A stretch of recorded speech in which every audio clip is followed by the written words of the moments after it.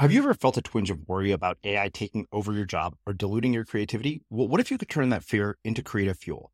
We've just published an amazing new ebook called The 4 Keys to Success in an AI World, and this is more than just a guide. It's a deep exploration into the human skills that AI can't touch, the skills that are essential for standing out and thriving, no matter how much technology evolves.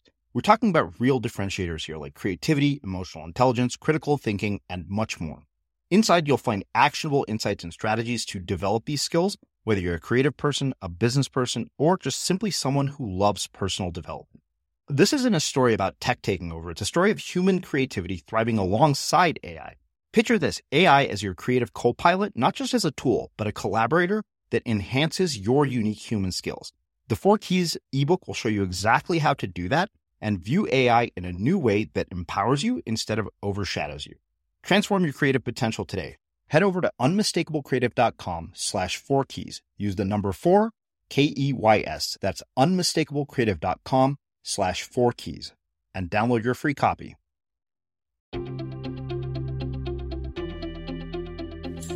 I'm Srini Rao, and this is the Unmistakable Creative Podcast, where you get a window into the stories and insights of the most innovative and creative minds who've started movements, built thriving businesses, written best-selling books, and created insanely interesting art.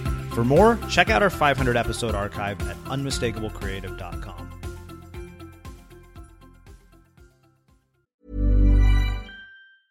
A lot can happen in the next 3 years. Like a chatbot may be your new best friend. But what won't change? Needing health insurance. United Healthcare Tri-Term Medical Plans are available for these changing times. Underwritten by Golden Rule Insurance Company, they offer budget-friendly, flexible coverage for people who are in between jobs or missed open enrollment. The plans last nearly 3 years in some states, with access to a nationwide network of doctors and hospitals. So for whatever tomorrow brings, United Healthcare Tri-Term Medical Plans may be for you. Learn more at uh1.com. Hey, it's Danny Pellegrino from Everything Iconic.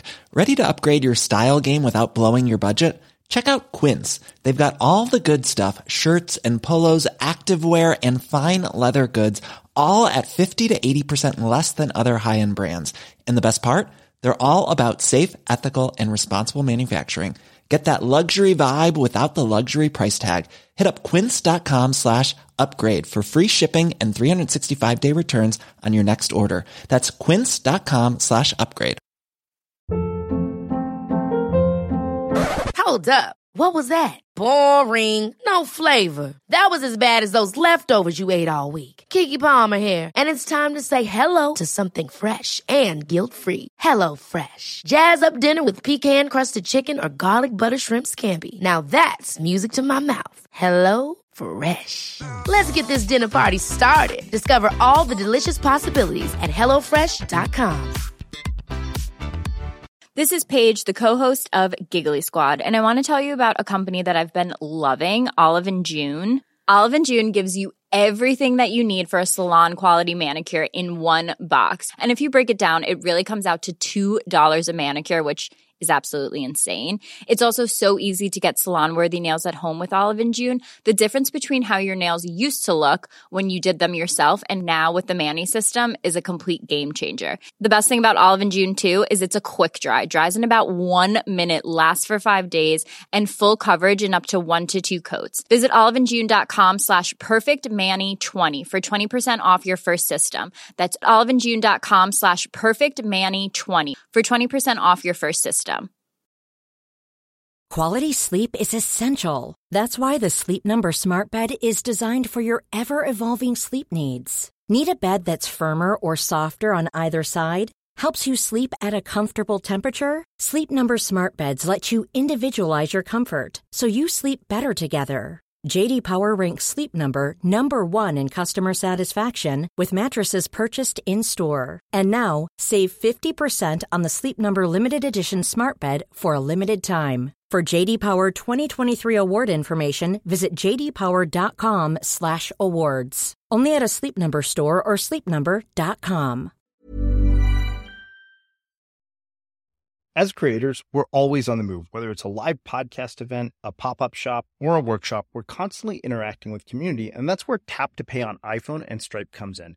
Imagine this. You're at a live event, a listener loves your merch, or a participant wants to sign up for your course on the spot. With Tap to Pay on iPhone and Stripe, you can accept their payments right there and then, right from your iPhone, so there's no extra hardware or no delays. Total game changer. It's not just for creators. Any business owner can do this.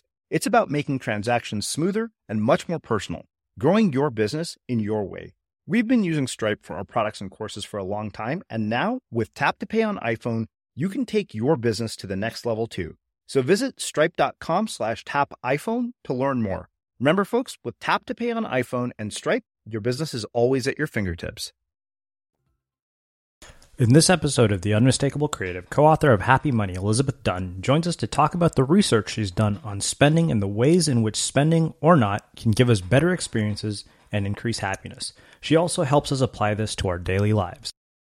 Liz, welcome to The Unmistakable Creative. Thanks so much for taking the time to join us. Oh, thanks for having me. Yeah, my pleasure. So, I came across your work by way of multiple sources. Our former guest, Michael Fishman, actually sent me a copy of your book in the mail.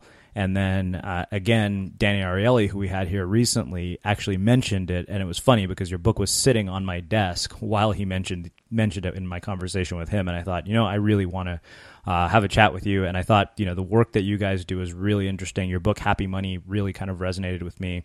So on that note, can you tell us a bit about yourself, your journey, your story, your background, and how that has led you to the work that you're up to in the world today and this book? Yeah, so I'm someone who kind of managed to avoid having a real job for a very long time. Uh-huh. I went straight from high school to college, and then straight from college to graduate school. The extent of my experience in the workforce, pretty much consisted of teaching water skiing lessons at a summer camp. Mm-hmm. And I earned kind of poverty line subsistence income as a PhD student in psychology at the University of Virginia. So I was very familiar with not having money. Mm-hmm. So then I got my first real faculty job at the age of 26. And suddenly found myself making what most adults would consider kind of a normal grown-up salary. Mm-hmm. And I thought, oh my gosh, I've struck it rich. What do I do with all of this money?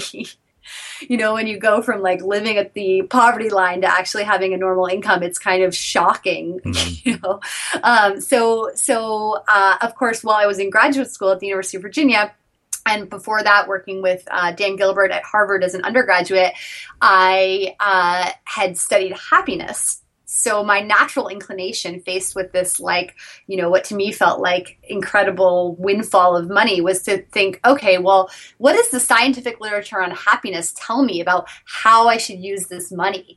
And so that's where I really started. Was I was very much a personal question, very much what psychologists jokingly call me search, mm-hmm. Where I just wanted to understand, how I should use this money in order to maximize my happiness. So that was really where it all got started. So, a lot of stuff here, and I definitely want to dig into all of it, but I want to go back to the beginning of the story. I love that you brought up, you were one of these people who's avoided ever having a real job, which actually makes me want to go back even further to ask you kind of about your childhood, the influences that have led to the path that you're on, and also kind of how a series of sort of not real jobs, things like teaching water skiing, have shaped and influenced your perspective on the world. Growing up, I grew up in a family of basically professors. I know a lot of academics complain that their family doesn't understand what they do. Mm-hmm. But for me, my family wouldn't understand what I did if I became something other than a professor.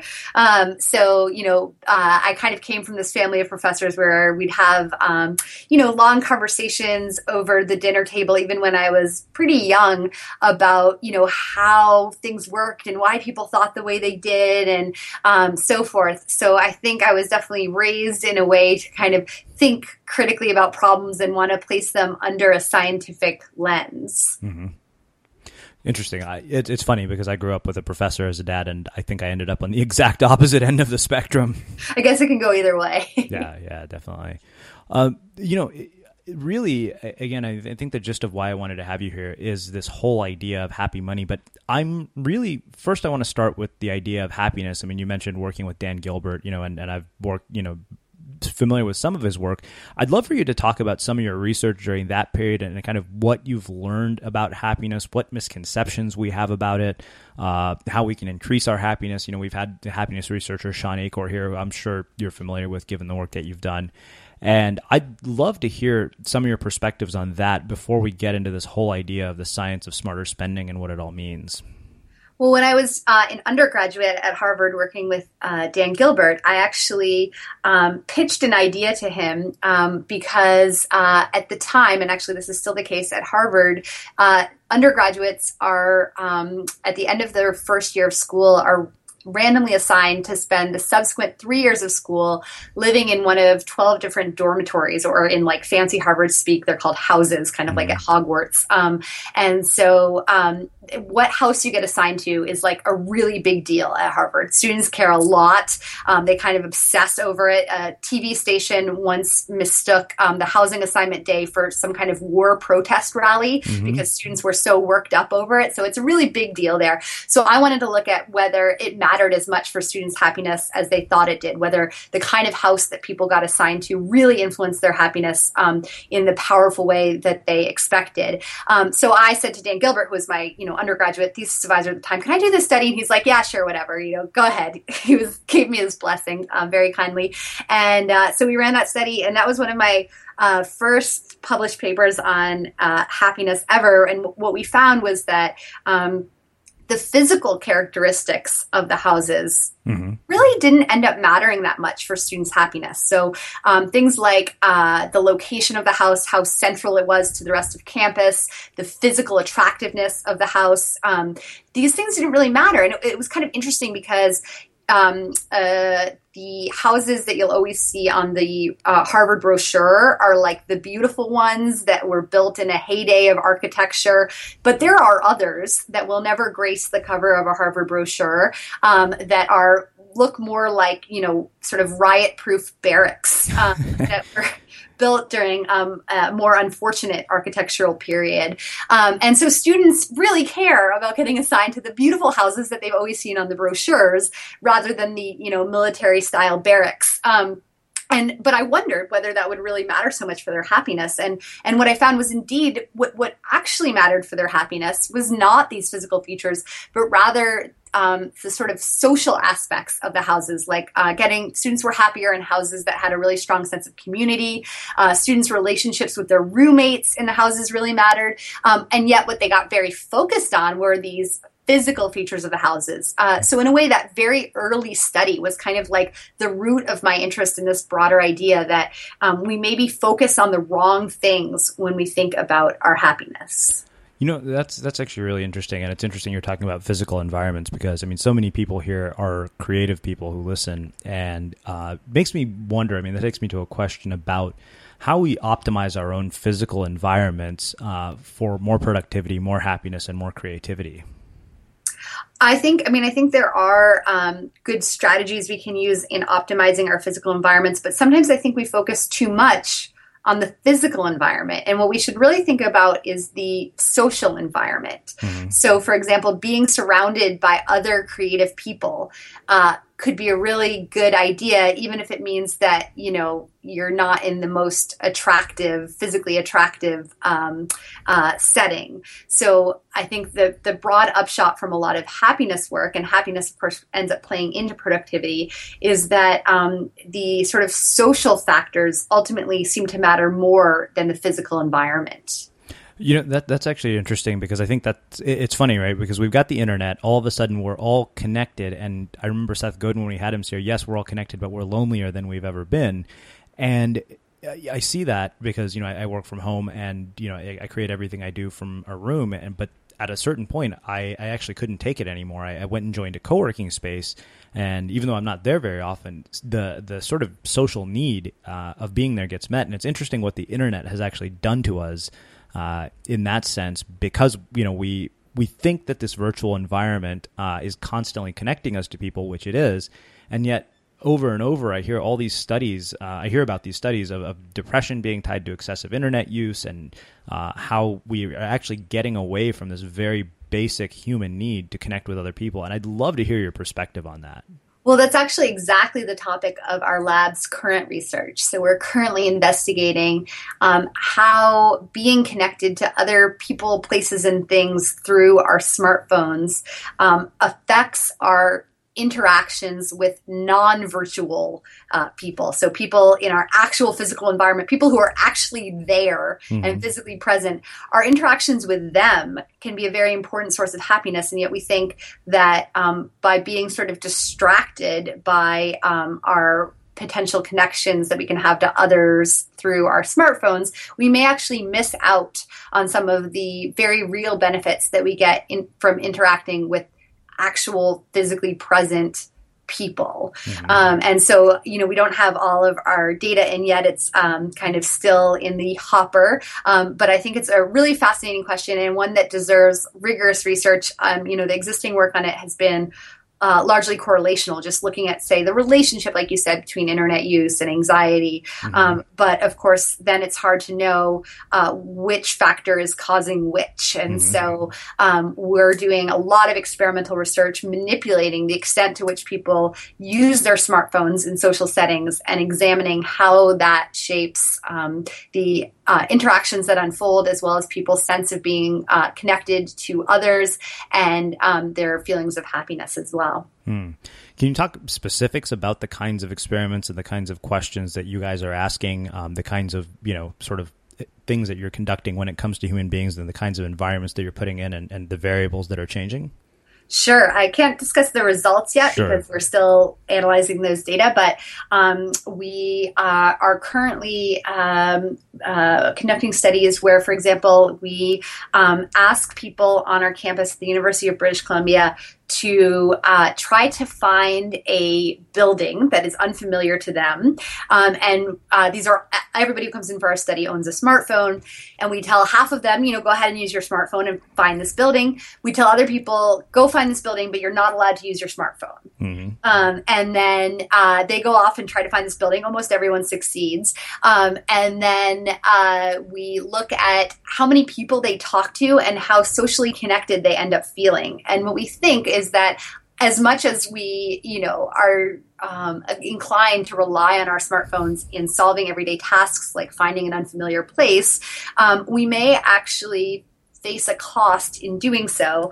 And some of our very preliminary results, which, are not at the level of really public consumption yet, but suggest that might be the case, that in fact there may be costs associated with relying on machines rather than other people to solve everyday tasks. It's interesting that you say that, because I think about times when I've traveled where my smartphone is effectively useless, and how often, a conversation where we'll ask somebody for directions, or you'll see another tourist and say, hey, we're trying to get to this place, ends up leading to you spending time with them. One very sort of random example that I remember is I was trying to get to this location in Nicaragua to go to surf, and we met these other two travelers, and they said, we're going in the same direction. Why don't we all share a car together? And of course, we couldn't find our location, and then they ended up seeing the location we were at, and they ended up staying with us for 2 days. Nice. Right. I think when we have machines that can solve our problems very successfully, we may end up missing out on some of those really valuable chance encounters that actually make a difference for our well-being. So let's talk about this in terms of practical application. I mean, obviously, we've done a lot of work, around mindfulness that everybody has talked about, unplugging and all of that. But in terms of taking what you're talking, I mean, basically sort of saying, I'm going to let go of my dependency on this device that more or less fuels my life. How on a day-to-day basis might we apply some of these things outside of just the one example that you've given us? Well, I think that's where, the research that we're currently conducting, I hope will inform those answers, because I really think these answers should be informed by research rather than just sort of speculation. But one possibility is that it might be worthwhile to have certain like smartphone free zones. For example, I think in particular, I have a 2-year-old son, and I find it very tempting to keep my smartphone in my hand when I am with him. Mm-hmm. I can fully engage with him, but at the same time, playing with a toddler can get a little dull. Mm-hmm. So it can be tempting to reach for it. But again, some other very preliminary data that we have suggests that parents may actually miss out on some of the benefits of spending time with their children when they're using their smartphones heavily.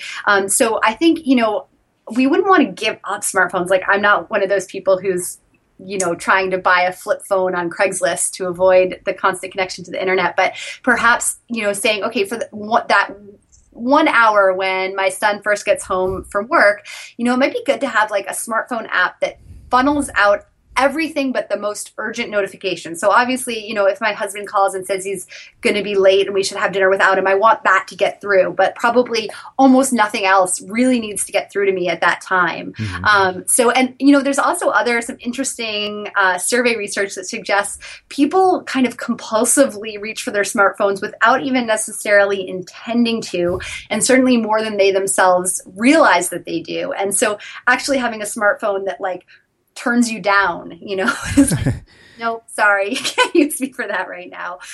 Or you have to like enter some really long code or something to get to it. Like basically, creating these little self nudges that prevent us from falling into these traps, I think might be helpful. But again, I think we really need to do the research to figure out how exactly to structure them.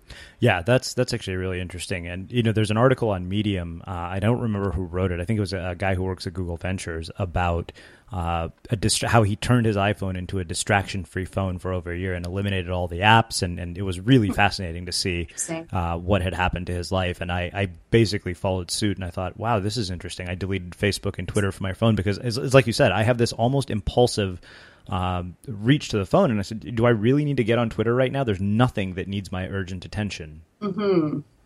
Yeah. And I noticed it definitely has calmed my nerves quite a bit to not have any of that there. Mm-hmm.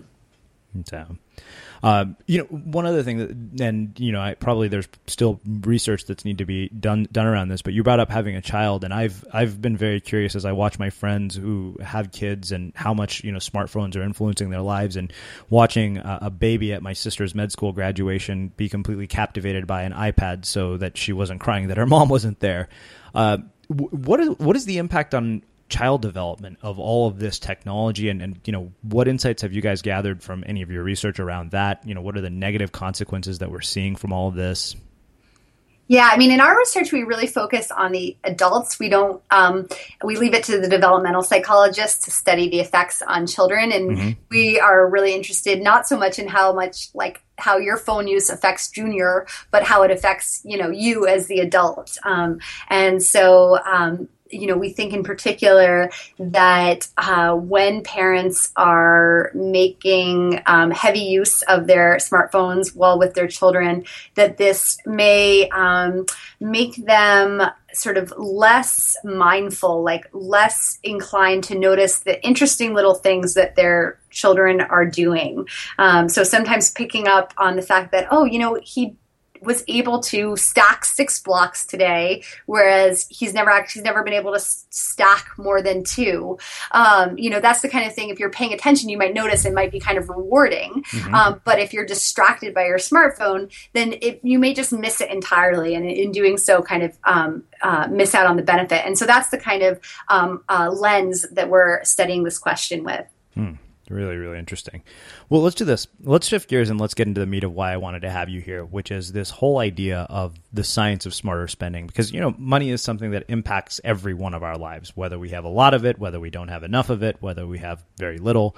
And I really want to get into this sort of 5-step framework that you guys have put in place for increasing happiness with the way we spend our money, because I looked at it and thought, wow, I mean, it set off a whole world of insights for me. Great. Well, that's what we like to hear. So let's start at the beginning. Really, like I said, what I saw was a 5-step framework for increasing happiness. So I'd love to just really dissect this in more detail and tear it apart. Sure. So maybe we should just run through the 5 principles really quick, and then we can dig into them a little deeper. Yeah, absolutely.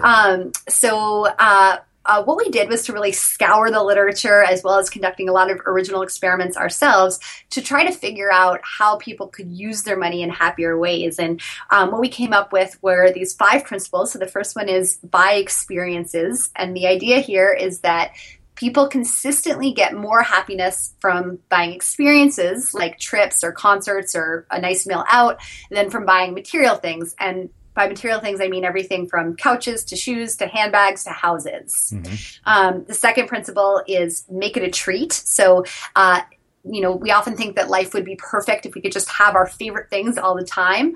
But what we propose is that having our favorite things a little less often can actually turn them back into treats, enhancing our ability to enjoy them. Mm-hmm.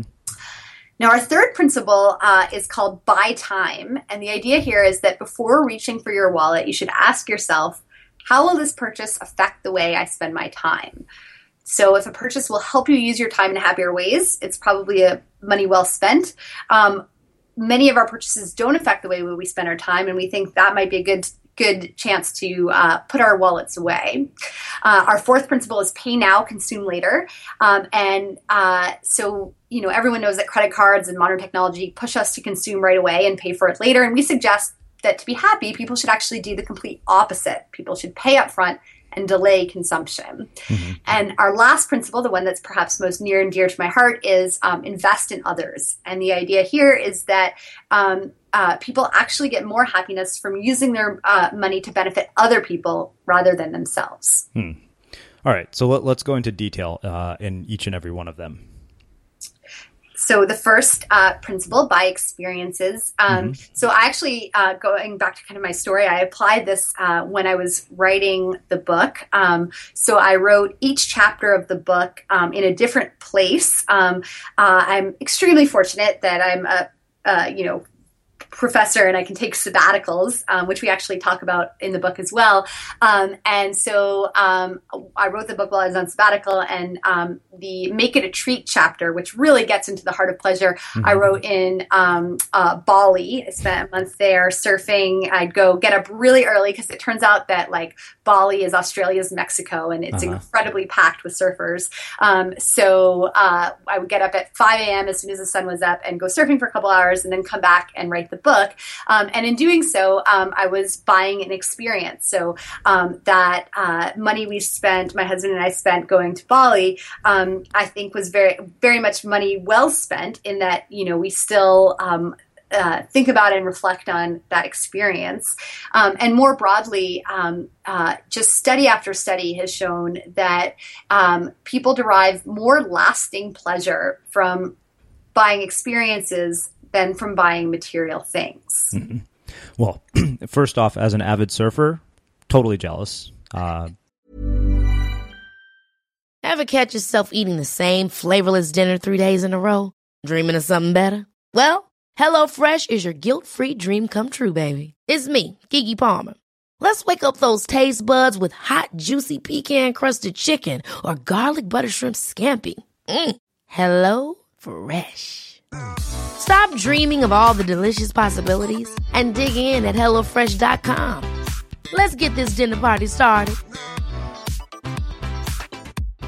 Hey, Dave. Yeah, Randy. Since we founded Bombas, we've always said our socks, underwear, and T-shirts are super soft. Any new ideas? Maybe sublimely soft. Or disgustingly cozy. Wait, what? I got it. Bombas. Absurdly comfortable essentials for yourself and for those facing homelessness. Because one purchased equals one donated. Wow, did we just write an ad? Yes. Bombas. Big comfort for everyone. Go to bombas.com/ACAST and use code ACAST for 20% off your first purchase. Burrow is a furniture company known for timeless design and thoughtful construction and free shipping. And that extends to their outdoor collection. Their outdoor furniture is built to withstand the elements, featuring rust-proof stainless steel hardware, weather-ready teak, and quick-dry foam cushions. For Memorial Day, get 15% off your Burrow purchase at burrow.com/ACAST and up to 25% off outdoor. That's up to 25% off outdoor furniture at burrow.com/ACAST. Hey, it's Ryan Reynolds, and I'm here with Keith, co-star of my upcoming film, If, only in theaters May 17th. Do you want to tell people the big news? All right, I'll do it. Sign up now and you'll get unlimited for $15 a month and 6 months of Paramount Plus Essential Plan on us. MintMobile.com/switch. Upfront payment of $45 equivalent to $15 per month. Unlimited over 40 gigabytes per month. Face lower speeds. Videos at 480p. Active Mint customers by 531.24 get 6 months of Paramount Plus Essential Plan. Auto renews after 6 months. Offer ends May 31st, 2024. Separate Paramount Plus registration required. Terms and conditions apply if rated PG. I'm Sandra, and I'm just the professional your small business was looking for. But you didn't hire me because you didn't use LinkedIn Jobs. LinkedIn has professionals you can't find anywhere else, including those who aren't actively looking for a new job, but might be open to the perfect role, like me.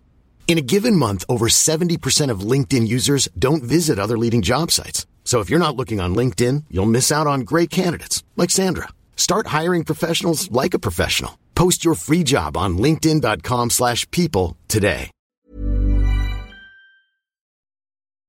As creators, we're always on the move. Whether it's a live podcast event, a pop-up shop, or a workshop, we're constantly interacting with community, and that's where Tap to Pay on iPhone and Stripe comes in. Imagine this. You're at a live event, a listener loves your merch, or a participant wants to sign up for your course on the spot. With Tap to Pay on iPhone and Stripe, you can accept their payments right there and then, right from your iPhone, so there's no extra hardware or no delays. Total game changer. It's not just for creators. Any business owner can do this. It's about making transactions smoother and much more personal, growing your business in your way. We've been using Stripe for our products and courses for a long time, and now with Tap to Pay on iPhone, you can take your business to the next level too. So visit stripe.com/tapiphone to learn more. Remember, folks, with Tap to Pay on iPhone and Stripe, your business is always at your fingertips. Somebody who's not been to Bali, I hear nothing but great things about the surf there. So, one of the questions that comes up for me, I think, is that when somebody hears a story like that, one of the immediate reactions will be, well, that sounds all well and good, but I can't take a trip or I can't do something like that. So the question becomes, how do we adopt this concept of buying experiences into our day-to-day lives, regardless of our financial situation? Well, for one thing, it turns out you don't actually have to go all the way to Bali to benefit from the value of buying experiences. The superiority of experiential purchases extends to pretty low-cost experiences as well. So even in studies where the researchers have looked at experiences that are bought for, a few dollars or maybe $50, end up outranking the material purchases of equivalent cost. Mm-hmm. So this, and in fact, one thing, some brand new research that's just coming out by Tom Gilovich and his colleagues has shown that the happiness we derive from experiential purchases is actually less sort of sensitive to price. So basically with material things, you spend more, you'll probably like it more, right? You buy a fancy new MacBook Air or something, it'll probably be better than some low-end model. Mm-hmm. So there's a strong link normally between price and satisfaction.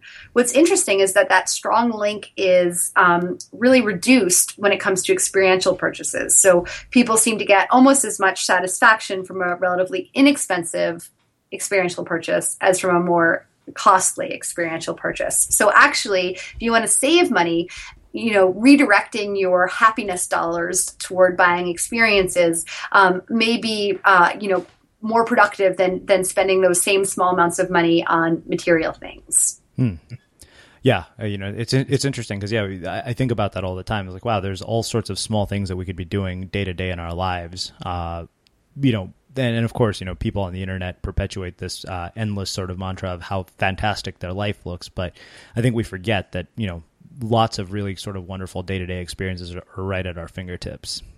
Right. And I sympathize with people's feeling that they can't afford to buy even, inexpensive experiences, sometimes like, say, going out for dinner. Mm-hmm. But often when I speak to my friends who, feel like, I'd love to go out to dinner with everybody, but I'm trying to save money because, we want to buy a house or we want to buy a car. And what's interesting is that those kinds of traditional purchases like expensive houses and cars turn out not to actually be very good sources of happiness. So one of the most surprising findings I came across in doing the research for my book is that consistent with the research I did, in my very first study when I was an undergrad at Harvard, newer research suggests that the cost of people's house seems to have little bearing on their happiness. In addition, renters, or I should say, in addition, homeowners are not any happier than renters, although homeowners are on average 12 pounds heavier. So it's not that there's no differences. But home ownership, is the kind of quintessential American dream. And yet it doesn't actually seem to have much of a payoff in terms of happiness. So one piece of advice I would give to people who feel like, that sounds great to travel or go out for dinner, but I can barely make my car payments and my home payments. We think about, you need a place to live, you need some way to get to work, but, could you have a less expensive home? Could you have a less expensive car? Could you take public transit to work? I think some of these traditional sources of happiness that we pour our money into that leave us very little wiggle room in our budgets may not actually be very good investments in our happiness. Mm-hmm. Well, let's go to the second principle, which is this idea of making it a treat. So the idea here again is that the kind of human happiness system is really fundamentally attuned to change. We react to new and different things that kind of grab our attention. And that's a good thing for our survival, right? It makes sense as human beings that we should care about things that are new and different, right, in our environment. But it turns out this is really the biggest barrier to lasting happiness. So, if you get something new and awesome, like we were just talking about cars. If you buy a fabulous new Mini Cooper, you're going to be super into it at first, and it's going to really grab your attention. But the problem is that over time, as you drive it to and from work every day, it's just going to become kind of part of the background. Instead, what's going to attract your attention on the drive home is, the fact that there's an unusual level of traffic or that you haven't gotten anything for dinner or whatever. So these major purchases that sort of are omnipresent, that we always have access to, may cease to deliver much of a benefit in terms of happiness. So what we suggest is that, people might be better off thinking about kind of spending money in a way that circumvents this barrier to lasting happiness. And what that can mean is actually having things that we like less often. So for example, last summer I became kind of obsessed with these kale and ginger smoothies from my local Whole Foods. And they're really yummy, but they're like $7. And at first it was a treat. But then I just kind of started getting them all the time. And, obviously kale is good for you, but you can buy kale for much less than, $7 if you don't insist on having it in smoothie form. And so I decided, okay, I need to not have these all the time. I need to have them a little bit less often so that I actually notice them again. So basically the idea here is when we catch ourselves spending money on things that once gave us pleasure, but that we no longer really notice, we should probably take a break from them, and that will save us money while also increasing the kind of happiness boost that we get. I love that. That's so interesting because there's so many things that we enjoy at first, and then we just get to take them for granted after a certain point. So if you're trying to sort of figure out a good way to spend money or save money, I think making a list of the things you buy that you don't absolutely need, that you're kind of buying in some way to, for your own pleasure, but that you don't like really look forward to and really notice, those are the first things that I would put on the chopping block. And then I'm not a big like, give stuff up forever, live this bare bones voluntary simplicity lifestyle or anything. But, giving them up temporarily and then having them a little less often can be good, both financially and from a happiness perspective. Mm-hmm. So the other piece of this is the third principle is buy time. This is really one of my favorites. So what really matters for human happiness is what we're actually doing with the days and minutes of our lives. And I think that makes sense when we stop to think about it. And yet a lot of the things we spend money on have no bearing on the way we spend our time. So for example, having had a child recently, I'm very aware of the incredible ways in which you can spend huge amounts of money on your children. So for example, there's like these crazy designer high chairs that people buy that are very beautiful, but they don't actually, change the way you spend your time at all. In contrast, and actually some of them probably cost you time because they're so fancy that like digging the sweet potato bits out of their crevices is probably like going to be, a major way you spend your time once you've bought one of these. But anyway, but other purchases do actually have an important impact on how we spend our time. So for me, my baby was like a terrible sleeper. And so it got to the point where I was just like incredibly sleep deprived. And I was basically spending every night from sort of 3 a.m. to 6 a.m. kind of half awake with this like, irritated child, irritated newborn. And so finally what we did was my husband and I hired a night doula, which is like this incredible service where this woman named Claudia came in to our house for 2 nights. She stayed up with our baby for 2 whole nights, and she taught him how to sleep. Now, as you can imagine, this is not an inexpensive service. It was a lot of money, but it completely changed the way that I spent my time at night. So after she came in, I was able to actually spend the time from 3 a.m. to 6 a.m. in bed with my husband, sleeping while our baby was downstairs. And so, as much as it was a sort of costly expenditure, it had a really powerful impact on the way I spend my time. And so that for me is one of the major things that I kind of use now to decide, is a purchase worth it? Will this purchase actually change the way I spend my time for the better?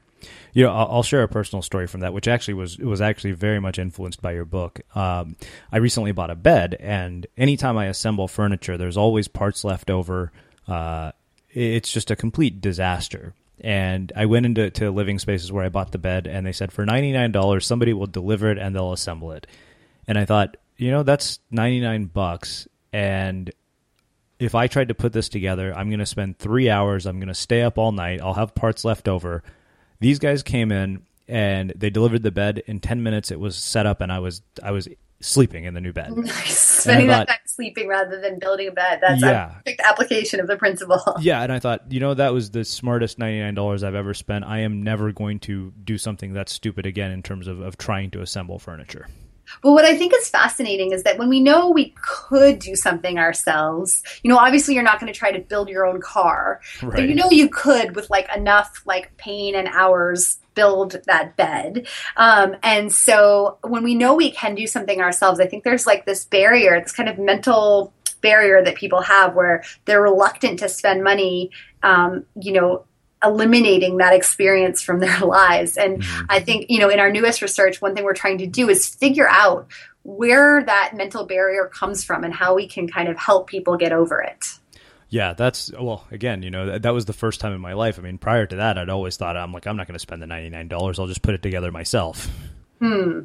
And I think that's the sort of reaction that most people have. I think my colleagues and I think that people under outsource.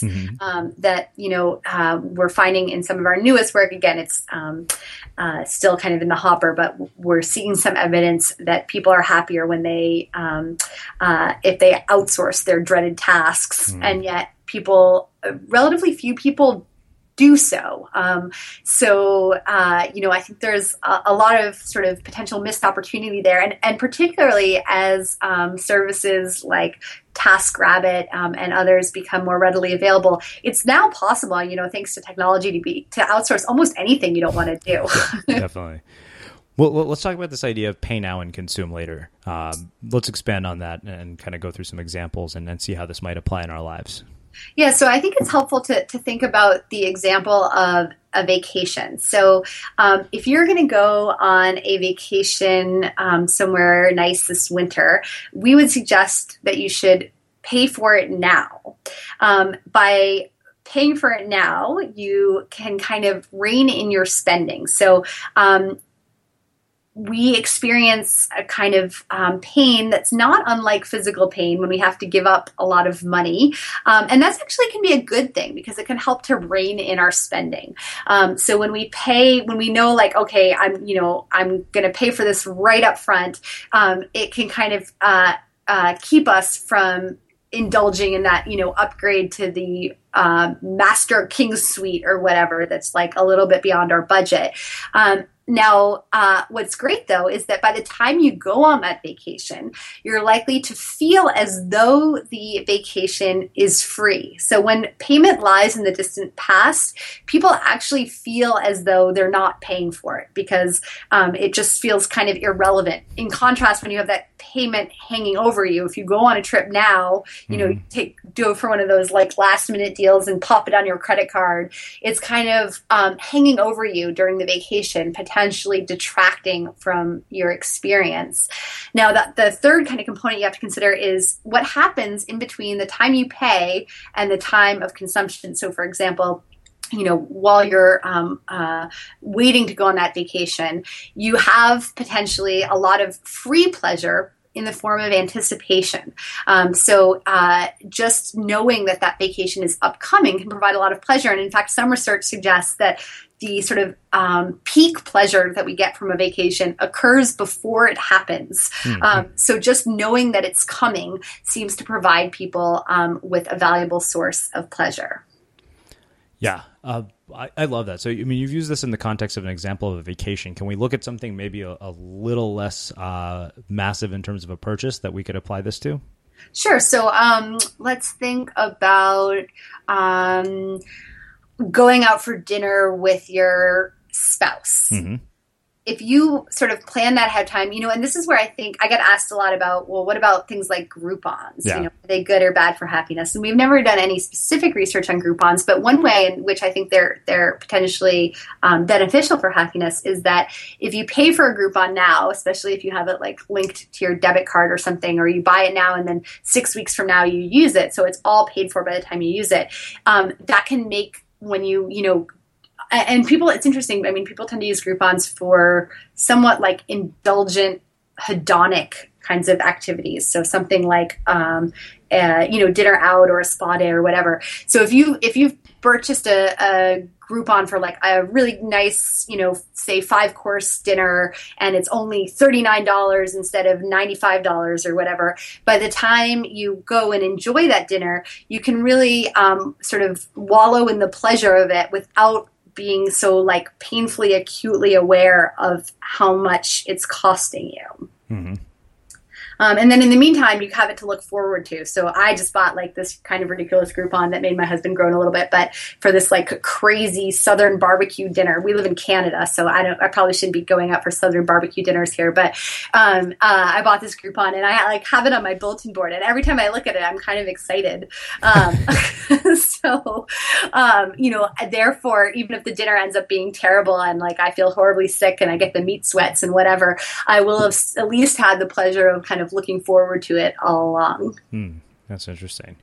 Yeah, I love all of this because, you know, so much of what you talk about in this book is just practically applicable. It's not sort of just a bunch of research, but what I loved about it was I was like, wow, I can apply this to my life on a daily basis.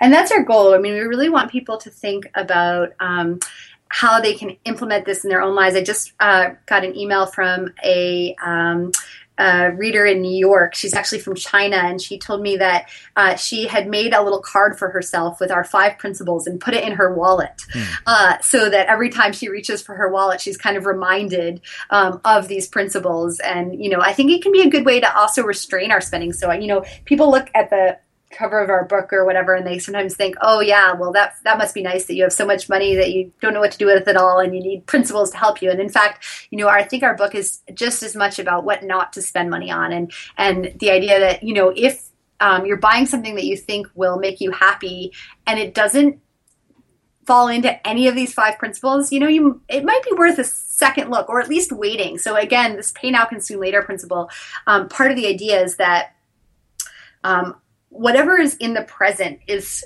particularly psychologically powerful. So like the, you know, new pair of boots sitting in front of you at the store is like incredibly psychologically compelling in a way that sort of hypothetical boots or boots that you might get in the future or the things that you could buy instead of the boots, you know, simply aren't. Mm-hmm. And so sometimes just removing ourselves from that kind of visceral situation can help us rein in our spending as well. Yeah. Well, let's do this. Let's go into the final principle here. Like I said, I love all of this because it's so practically applicable. The final one is being invest in others. And amazingly enough, that also set off a world of insights that came even from a business perspective that I hadn't thought about before. And this is the principle that really we started with. It comes last in the book, but it was like the first area we investigated. And the reason that we started with this originally in our research was that we just wanted to think, my collaborators and I wanted to think about how people could use their money in happier ways. And so we thought, okay, well, in general, what's good for human happiness? And there's a lot of basic psychological research suggesting that people get a lot of joy from providing help to others. And yet, interestingly, research by Kathleen Voss and others has shown that just thinking about money focuses people on their own needs and their own concerns, and it actually makes them want to sort of avoid doing anything to benefit other people. And so we thought, okay, well, what if we flip that on its head? What if we gave people money but told them they had to spend it on somebody else? So we sent our graduate student, Lara Akinen, out on our campus, and she literally walked up to people and handed them money and told them either she told some of them to spend it on themselves and she told some of them to spend it on somebody else. And when we called people back at the end of the day, we found that those who had spent the money on somebody else were significantly happier compared to people who we'd told to spend the money on themselves. Interesting. So let's talk about how we might apply that in our own lives as well. Right. So I think sometimes, we have this feeling that, well, I'll start giving money to charity or start spending my money on other people once I get more of it. But, for now, I just need to look out for me. And yet we've, followed up and conducted studies around the world now. And what we see is that even in places where people are struggling to meet their own basic needs, they still benefit. They still get greater happiness from spending money on other people rather than themselves. So I think one of the takeaway messages for me is that even if you only have a little tiny bit of money to give, doing that can not only benefit other people, but it can also benefit you in terms of your own happiness. Interesting. Yeah, I mean, it seems like there's so many small ways in which you could do that. Even adding an extra $1 to the tip for somebody at a coffee shop. And, how exactly you do it matters. So we find people are most likely to benefit, to get a happiness boost from spending money on other people if they do so in a way where they can really see the impact that generosity is having. And if they really feel a sense of social connection with the beneficiary of their generosity. So, sometimes I think like text messaging money to, some broad cause like for Ebola or something may not provide a huge happiness benefit as much as when we give in a way that feels a little bit more direct, or where we can really see or envision the impact that our generosity is going to have. Yeah, that's a good point. I could see that. There's definitely something that is really, really fulfilling when you see somebody as the beneficiary of your generosity or of something that you've received from them in the mail. And I mean, anytime somebody sends me a gift in the mail and I put it on Instagram or Facebook, I endlessly hear from them. And it's weird. You'd think that, you wouldn't realize that something like that makes their day so much. Yeah, seeing that something you did made a difference for somebody else is really powerful. Yeah. So let me ask you this, and we'll start wrapping things up here. It's interesting. We've talked about these sort of 5 principles, and yet there's so many people in the world who are miserable when it comes to money. Money is a source of everything, that drives them nuts. And in many cases, there are people who have plenty of it, and even if they know all of this, it doesn't change their behavior. It doesn't change their spending patterns.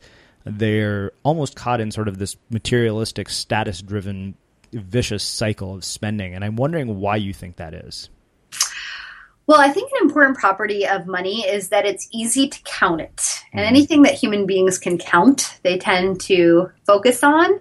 So it's really easy, for example, to compare how much money I make to how much money, other people that I graduated college with make. It is not a favorable comparison in my case, but it can be harder to know about the other aspects of people's lives. And so part of the reason that we can end up focusing on money is just that it's like an easy way to kind of compare ourselves to other people.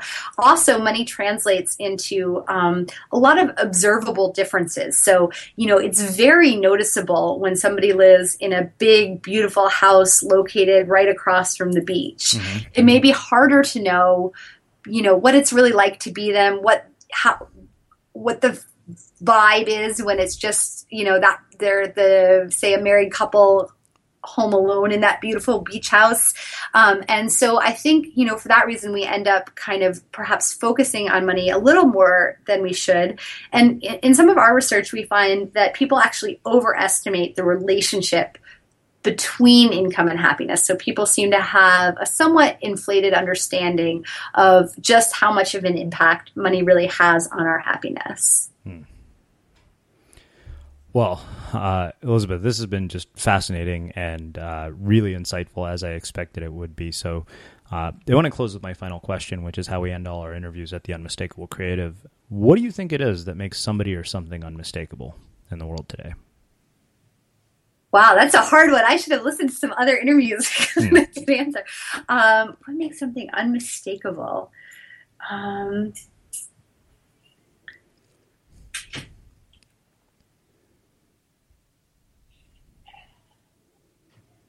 I think something becomes unmistakable when everybody can experience it. So I think with our principles, we really designed them to be workable for everybody. And that was, I think, one of the fundamental challenges of trying to put together this book is we know what the individual studies say, but how can we turn that research into something that's meaningful, something that's unmistakable for everybody? And I think what has given me some confidence in these principles is that I think almost everybody is able to find something that really resonates for them. And for me, that's what makes something unmistakable. Awesome. Well, Elizabeth, I can't thank you enough for taking the time to join us and share some of your insights, your story and all of these principles from the book with our listeners here at The Unmistakable Creative. Well, thank you so much for giving me the opportunity. Yeah, and for those of you guys listening, I will link up the book in the show notes, so definitely come and visit the website. Highly, highly recommend this book, and we'll close with that.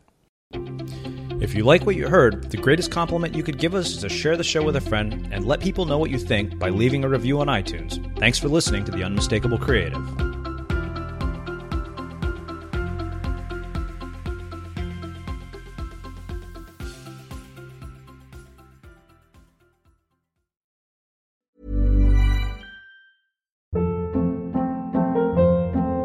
Hold up. What was that? Boring. No flavor. That was as bad as those leftovers you ate all week. Keke Palmer here, and it's time to say hello to something fresh and guilt-free. Hello Fresh. Jazz up dinner with pecan-crusted chicken or garlic butter shrimp scampi. Now that's music to my mouth. Hello Fresh. Let's get this dinner party started. Discover all the delicious possibilities at HelloFresh.com. Planning for your next trip? Elevate your travel style with Quince. Quince has all the jet-setting essentials you'll want for your next getaway, like European linen, premium luggage options, buttery soft Italian leather bags, and so much more. And is all priced at 50 to 80% less than similar brands. Plus, Quince only works with factories that use safe and ethical manufacturing practices. Pack your bags with high-quality essentials you'll be wearing for vacations to come with Quince. Go to quince.com/pack for free shipping and 365-day returns. Mom deserves the best, and there's no better place to shop for Mother's Day than Whole Foods Market. They're your destination for unbeatable savings, from premium gifts to show-stopping flowers and irresistible desserts. Start by saving 33% with Prime on all body care and candles. Then get a 15-stem bunch of tulips for just $9.99 each with Prime. Round out Mom's menu with festive rosé, irresistible berry chantilly cake, and more special treats. Come celebrate Mother's Day at Whole Foods Market. Imagine the softest sheets you've ever felt. Now imagine them getting even softer over time. That's what you'll feel with Boll & Branch's organic cotton sheets. In a recent customer survey, 96% replied that Boll & Branch sheets get softer with every wash. Start getting your best night's sleep in these sheets that get softer and softer for years to come. Try their sheets with a 30-night guarantee. Plus, get 15% off your first order at bollandbranch.com. Code BUTTERY. Exclusions apply. See site for details. Have you ever felt a twinge of worry about AI taking over your job or diluting your creativity? Well, what if you could turn that fear into creative fuel? We've just published an amazing new ebook called The 4 Keys to Success in an AI World, and this is more than just a guide. It's a deep exploration into the human skills that AI can't touch, the skills that are essential for standing out and thriving, no matter how much technology evolves. We're talking about real differentiators here, like creativity, emotional intelligence, critical thinking, and much more. Inside, you'll find actionable insights and strategies to develop these skills, whether you're a creative person, a business person, or just simply someone who loves personal development. This isn't a story about tech taking over. It's a story of human creativity thriving alongside AI. Picture this, AI as your creative co-pilot, not just as a tool, but a collaborator that enhances your unique human skills. The 4 Keys ebook will show you exactly how to do that and view AI in a new way that empowers you instead of overshadows you. Transform your creative potential today. Head over to unmistakablecreative.com/4keys. Use the number 4, KEYS. That's unmistakablecreative.com/4keys and download your free copy.